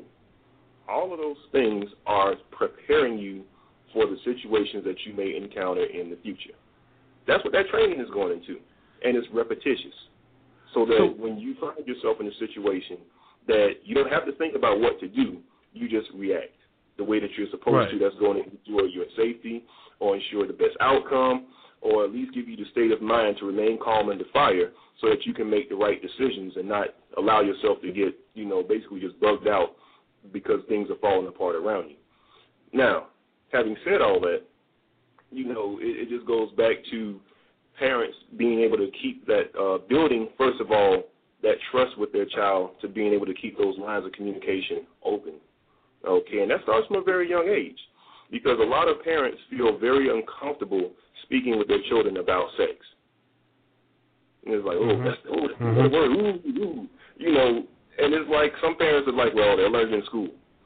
Or they're learning, you don't want your child to learn about sex in school. You don't want your children to learn about sex from their friends and from any other outlets. You want them to be able to communicate with you about those things openly and honestly, which is why we have to be, as parents, we have to be very, very careful about what we tell our children and how we instruct them. And I'm going to get to the scriptures here in a second, but I'm just going to reference a documentary called Deliver Us from Evil. and I think it came out in about 2006 or so. And basically, long story short, it was a documentary going into the child molestation of a particular Catholic priest that basically went from parish to parish to parish and abusing children along the way. Mm-hmm. And towards the end of the documentary, you know, you had this young lady, she basically was telling her father many, many years after the fact of the molestation that she had suffered as a child, and the father was sitting there like, well, why didn't you tell me? And she said, well, Daddy, I remember a long time ago that you said that if anybody touches me that you're going to kill them. And the reason I didn't tell you is that because I didn't want you to go to jail. Wow. So as parents, we have to be very, very conscious of remembering, you know, because we were all children at one point. We have to be conscious of that and try to really, you know, just take those things into consideration, the things that we tell our children and when we instruct them. Now, on to the scripture. Deuteronomy chapter 6, verse 20. It says, and when thy son asketh thee in the time to come, saying, what mean these testimonies and these statutes and the judgments which the Lord our God hath commanded you? Then thou shalt say unto thy son, we were Pharaoh's bondmen in Egypt, and the Lord brought us out of Egypt with a mighty hand. Now, I'm going to skip on, well, I'll just keep reading down to verse 25. It says in 22, and the Lord showed signs and wonders great and sore upon Egypt, upon Pharaoh, and upon all his household before our eyes. And he brought us out from thence, that he might bring us in to give us the land which he sware unto our fathers. And the Lord God commanded us to do all these statutes, to fear the Lord our God in our good ways, for our good always, that he might preserve us alive as it is this day. And this shall be our righteousness, if we observe to do all these commandments before the Lord our God, as he had commanded us. To make a long story short, it just goes back to the point that parents have to be able to recognize when the time, and, you know, it comes to a point that a child may ask you a question, you need to be on your toes and be like, oh, you know what? This is an opportunity for me to teach the child about this aspect, but also spoon feed them in certain other aspects of certain things. So that the child knows that, hey, if any person touches me this way, that is wrong, and I need to come back and tell my father. And if they're going to, because a lot of times we underestimate the influence that adults have over children. You know, we really do. And it's in there, well, I told him to do this. I told him to do that. We underestimate the influence that adults have over children, even when they're so-called instructed. But it just goes back to the point of, listen, anybody touches you that way and they tell you that they're going to come kill me or do some harm or this, that, and other or make us lose my job, they're lying to you. It's all a lie. Don't let anyone touch you in that way. And if anybody does, you come back and tell me and we'll see what we can do about that so that it never happens again. Okay, so Kabar had brought out earlier about how it's the parents' role to teach the children. You don't put that responsibility off on the Boy Scouts or any other organization. So Boy Scouts motto, be prepared. All right? So how does a parent prepare a child for a potential confrontation with a child molester? Anybody? You got to use the scriptures. And the example that Abata just gave, going back also to the scripture that Kabar brought out, train up a child in the way that he should go. First and foremost, we're supposed to be training up our children according to the laws, statutes, and teachings of our Lord and Savior Jesus Christ. Enveloped in that training is, especially in these days and times, watch out for this type of people. If they say things not right to you, or if they make certain hints or suggestions to you, watch out. Come see me. Come talk to me. We can talk about these things, and then I will make the necessary, take the necessary steps so that this person doesn't make these types of comments or doesn't act this way or carry himself in this manner towards you again. Now, in that is an underlying scripture, and that is Hebrews 13 and verse 16. But to do good and to communicate, forget not. For with such sacrifices, God is well pleased. So in that, we've got to establish that communication, parent with the child to the parent. In that, in that, the child feels comfortable. Okay, this is what happened to me, or this is what was said to me. Okay, so now it is our job as parents to let's take what my son or what my daughter is saying, and let's filter that. And if it comes out through you processing these statements that your child is making to you, that something is not right, there are 1,001 red flags or one red flag that goes up. It's time for the parent at that point to become very, very, very, very proactive and seeing to it that this type of behavior or this type of activity does not happen again. Mm-hmm. That's one way. And as I said before, in Proverbs 27 and 23, about looking well to thy herd, be involved. Be involved. As I said before, I was part of the Boy Scouts, but my mom and my dad were both asking me questions. Where did you go? And Zoc, can I ask you a question concerning that? We cooked out and then we came back. That's something. That's not defending the Boy Scouts, especially behind stuff like this. But I'm relaying my experiences to you. Yes, sir. Zoc, that last little bit you said, a good deal of that cut out. I don't know if you care to repeat it or not, but Abaja did have a question for you. Yes, sir. Go right ahead with the question. Yeah, not to get, I guess, too personal. Just kind of more or less to drive a point home. Were your parents together at that time? No, sir. My parents were divorced at that time, but they both had the understanding. They both had the understanding that when it came to me, yes, he's involved with the Boy Scouts, but I want to know what you're doing. I want to know where you're going. My father was asking questions. My mother was asking questions. Not only was I being asked questions, my scoutmaster was also being asked questions. Well, where are y'all going today? Well, how did he do?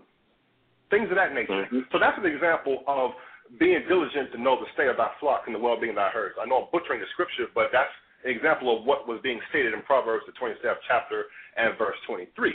So the point of the matter is, when Kabar made the statement that you can't depend on somebody else to raise your children, that is true. You cannot.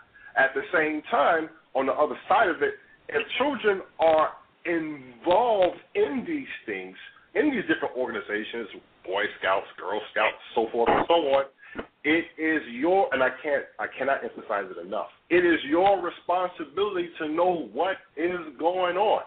Now, when we camped out overnight.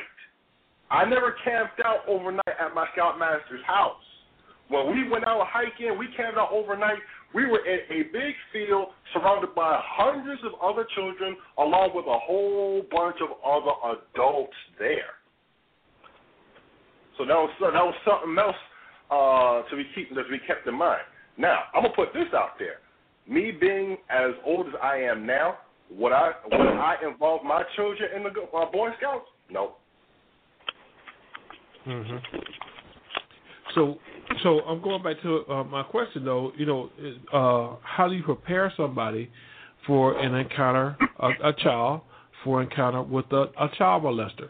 Because understand, the Boy Scouts is one organization where you've had child molesters, but we know that it occurs in the Catholic Church and other churches. It occurs at school. So you got all these potential areas where your child may encounter a child molester. Mm-hmm. So what things do you tell your child? How do you go about preparing them for that encounter with a child molester? Well, you got it starts with your mindset. And when you start with the mindset of, okay, when your child reaches that age where they're going to start interacting on the outside, then there's other scriptures that really come into play at that time. All the scriptures are in play, but then particular ones become more necessary to emphasize at a particular time. 1 John 5:19 especially, it says that we know that we are of God and the whole world lieth in wickedness. So you have to understand, okay, you know what? Now my child is beginning to interact more on the outside. basically interact more with the world. And the world lies and wickedness. There's all manner of madness, fornication, just everything, a cesspool of sin is out there. So you have to be, you having that mentality now have to begin to deal with, okay, what might they encounter? And how you do it is you don't give your child, especially at a young age, 11, 10, 11, 12, 13, you don't give them overly complicated instructions because God didn't give us overly complicated instructions. Simple instructions, which is what? Don't let anybody touch you here. If somebody touch you here or somebody do this, tell me. If you see this or somebody says this, tell me. It is a few simple instructions. But Kabar, don't be alone. I got to add something to that too. When you get a point. Because by that time they've already been molested. Exactly. That's my point. And what I wanted, not to cut Kabar off, because he is definitely establishing a point. But now, if you want to talk about real end-time situations, when a person tries to get away from that person, you find the nearest school, the nearest teacher, the nearest principal, the nearest other scoutmaster, find somebody with a phone. Matter of fact, I give you a phone for something like that. In other words, if your children were involved and stuff like that. In other words, this is what you do. Someone touches you here, get away from them. Someone tries to do something or says something that makes you feel uncomfortable, get away from that person. You tell a teacher, you tell a counselor, you tell somebody, and then get into contact with me as soon as possible. Don't sit there and wait around and see what happens next. Don't do that. Get away from that person. You tell a teacher, you tell a principal, you tell a counselor, you tell somebody, and then you get in contact with me, the parent. And here I come to try to help rectify or protect you, in cases like that. That's the best I can tell you. Okay, now, you got a situation where these children are under the authority of these people that are the actual perpetrators. And as the authority, they have the responsibility to set certain limits and constraints on the activities of these children. So say, for example, it's a classroom setting. This child's in the classroom, and this child feels threatened. And they decide, well, I'm just going to leave the classroom. I'm going to the principal's office. And here's the perpetrator telling the child, listen, if you leave and go to the principal's office, you're going to be in trouble. You're going to not only be in trouble with me, you're going to be in trouble with the principal and your parents. Okay, you got a child that's 8 years old. Some children have the fortitude that they can see straight through that, and they're not going to listen to it, and they're going to do exactly what the parents say. Others don't. Now, would it be in line to reassure the child that under those circumstances, if they feel threatened, even if the child is wrong about the threat, would it be in line to tell them, do this, leave the area, go get some other help, and I'm going to support you even if you're wrong? Because they can be wrong. They might feel threatened, but be wrong. Absolutely. Okay. Because you're talking about, we're talking about a situation, where there's the child, there's an emergency, and based on what the child either has been instructed or knows, they see an emergency. Now, I mean, we'll hash out whether it was valid or not, but you don't take the chance of it may not be valid. You don't do anything, and then something happens. So yeah, in a case like that, me as a parent, I'll tell my child, you leave, and then I'll deal with it and find out what the deal is. I would even add to that thing the list of emergency reactions that the brother Zach was going into, as far as getting out of there. If you see something or you feel uncomfortable getting out of there, I would even add scream as loud as you can. Just straight up start screaming while you're trying to get out of there, because that automatically puts the panic, and then the person has to now reassess their situation. So, I mean, I would even add that, but whatever whatever is necessary to be done, I would tell my child to do it, and I'll deal with whatever the real issue or the consequences is later. But if I have a chance to stop something that's going to be permanently damaging to my child over temporarily disruptive to a class at the time, then I'm going to choose the former and have my child be protected rather than potentially damaged for life. All right, brothers, you're bringing us some excellent points here. We do have a visitor to the virtual living room. We have our brother Kadar in the virtual living room. Welcome, Kadar. Hey, shalom, brothers. How's everyone today? Good. Hey, good show, very relevant. And I was just listening, and I just wanted to add in a little bit to the question that was asked, how do you prepare your children? And Kabar actually pulled the scripture that I was going to pull, and that's 1 John 5:19, where it says the whole world lies in wickedness. So knowing and understanding that the whole world lies in wickedness, knowing when we send our children to school, knowing wherever our children are, there's potential for molesters, psychopaths, crazy people, whatever you want to call it, to molest our children or to do some harm or do some wickedness. So really what I do with my children to prepare them is actually I talk to them about scenarios. And I sit down and I say, hey, what would you do if a person does this? And I give them real molestation-type situations. And I'm sorry, but it's the world that we live in right now. Some people might think it's going too far, but this is the world we live in. So I ask straight-up questions like, what would you do if someone grabbed your breast and says, hey, I like you, why don't you come sit on my lap? And things like that. And from reading any of these stories about children that get molested, unless it's a severe case where it's just like a straight-out assault or rape, in the situations like in school and the Boy Scouts, there's always little things that they do to find out first which child they can molest. So they do little things like they might do a little soft touch and stroke in the back. And now, so that's what you talk to your child about. What if someone is always touching your back when they're talking to you? What should you do? And you start preparing them for that, because once they know, okay, well, that's not appropriate for them to be rubbing my back whenever they're talking to me, they're coming home and telling you, and now you're put on high alert.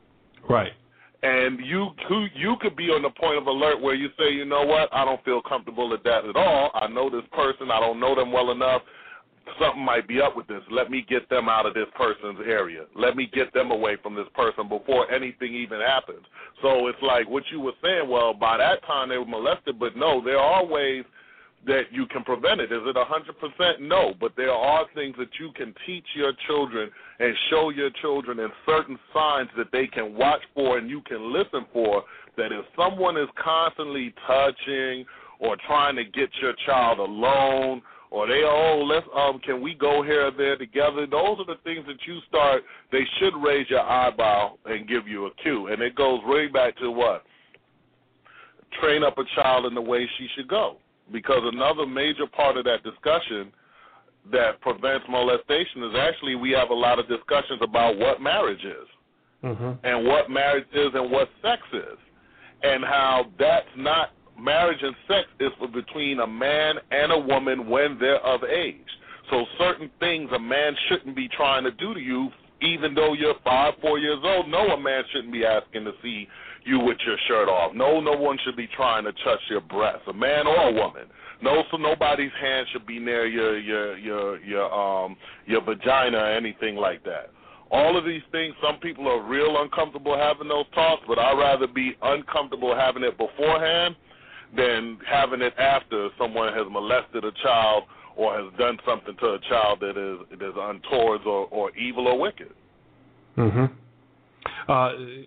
Great points there. And one thing that you just brought out that I was kind of fishing for, and you said that there's no 100% guarantee on preventing your child from being molested. There's nothing you can do that's 100% guaranteed.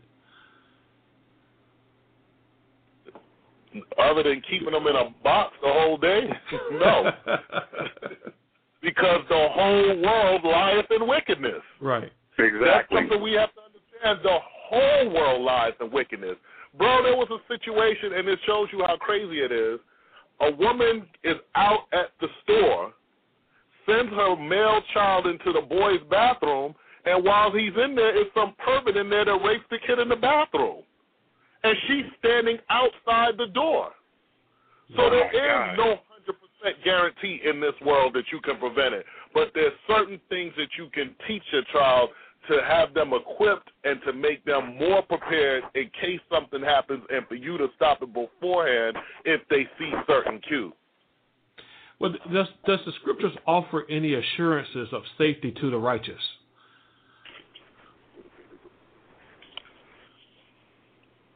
Because I understand the whole world lies in the wickedness. So, and Kabar brought out earlier how the world is talking about. It's not talking about the plants and the rocks and so forth. It's talking about the people in the world and how they have these wicked hearts and so forth. So there's a distinction between the things that occur for the wicked and the things that occur for the righteous.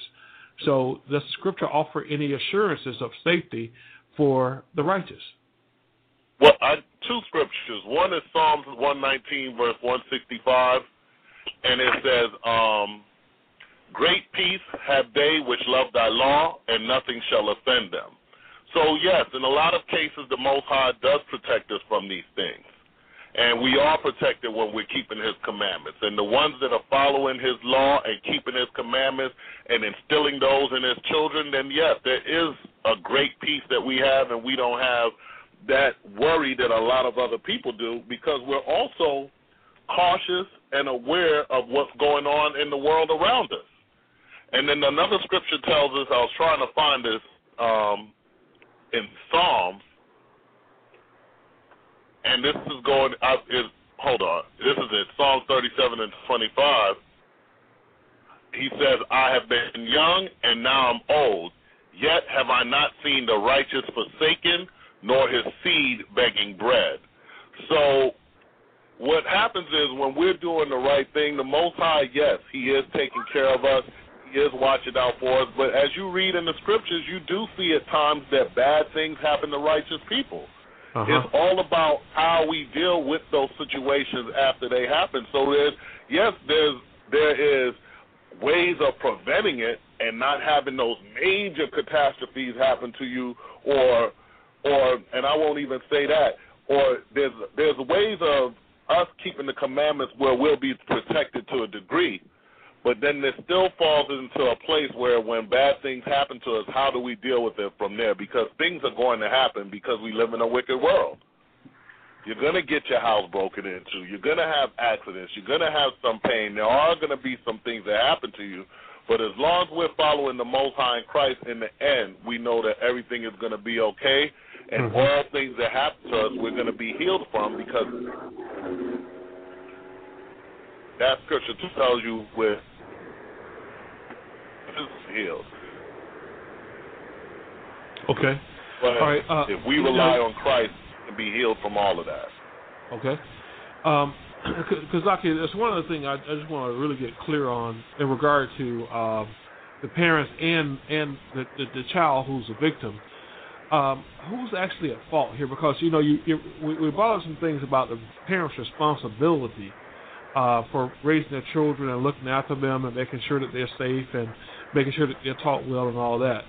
But when something like this does actually happen, are the parents to blame at all for these things happening?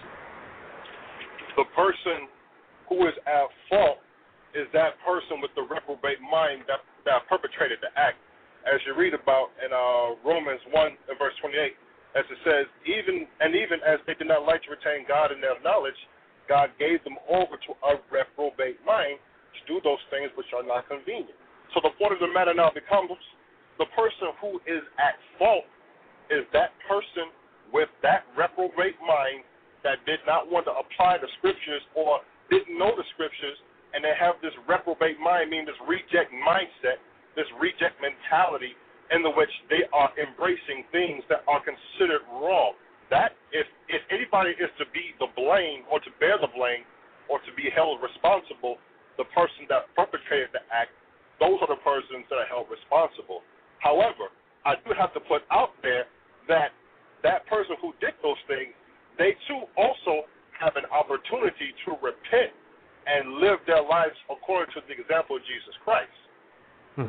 Okay. Okay, and I think we did bring that out earlier about them repenting. And what about the children? Because oftentimes, when I've heard that when children go through these situations, they're riddled with a lot of guilt, self-loathing, and they also, in some instances, bear blame for actually having these things done. You know, what can you say to them to give them some type of consolation? Well, yes, sir. I'll just read from the book of Deuteronomy 22. Okay, Abijah? Okay, Abijah just dropped off. Supposed to be back, but anybody else want to expound on that? Well, basically, it has to be explained to the child that it is not your fault. You were not the one that caused this act to happen or caused this type of action to be perpetrated against you. That has to be explained to the child constantly, so they don't so they don't think that they are the blame for it. I also have to still bring in the repentance of Jesus Christ, and that if these things do happen, this is what the scripture says, that you put up concerning the former conversation, the old man, which is corrupt according to the deceitful lust, and be renewed in the spirit of your mind, and that ye put on the new man, which after God has created in righteousness and true holiness. So the point of the matter now becomes, if these things do happen, we have repentance in Jesus Christ, and that you don't have to continue to carry that guilt that, oh, I caused this, or I was the person that caused these things to happen to me. You don't have to take that guilt on you. You can leave that in repentance alone. Let that be with with that dead man that is dead spiritually, and you be this new man in Jesus Christ, in which you are a new creature. All those things that happened that has passed away, and you're not carrying the guilt or the blame of those things in this new person in Jesus Christ. Okay, I'm back. All right, Abijah. Okay, I was going to read Deuteronomy 22 and 5 because the scriptures are very explicit as far as the so-called blame in situations such as this. Even though we're dealing here with what would be constituted as rape, the case is very similar. Deuteronomy 22:25 says, "But if a man find a betrothed damsel in the field, and the man force her and lie with her, then the man only that lay with her shall die. But unto the damsel thou shalt do nothing. There is in the damsel no sin worthy of death. For as when a man riseth against his neighbor and slayeth him, even so is this matter." So the scriptures are going to show you when you are a victim of those crimes, the Lord said that there is in that person, the victim, no sin worthy of death. Mm-hmm. Mm-hmm. So we need to understand that, because, now, again, the psychological aspects of that and trying to, deal with that, again, we can seek our strength in Christ and, even try and get counseling for that, to deal with that. But the whole thing is at the end of the day, the Heavenly Father said that there is in no sin in you worthy of death. So you didn't do anything wrong, thus saith the Lord. But he's going to deal with that other person. Because the other thing we have to remember, too, the perpetrator of that crime, even though, let's say, that person may have been in their sins and all of that, okay, yeah, they can repent, but guess what? They're still, just like when we do anything, we're still going to have to deal with the ramifications and the judgments and the consequences of our decision, even on this end. Right. That does not excuse us from dealing with the consequences of our decisions on this side, even though in most cases, when we commit sins in our ignorance, always have to be consequences. Okay. All right,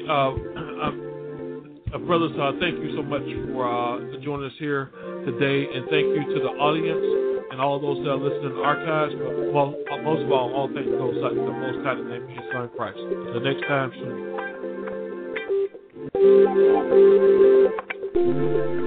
Brothers and sisters, thank you for visiting with us in the virtual living room of the Body of Christ Church. You can visit our website at thebocc.com. or you can email us at bodyofchrist@ureach.com or call us at 877-871-1712. Until our next visit, the Most High, in the name of Christ, bless you. Shalom.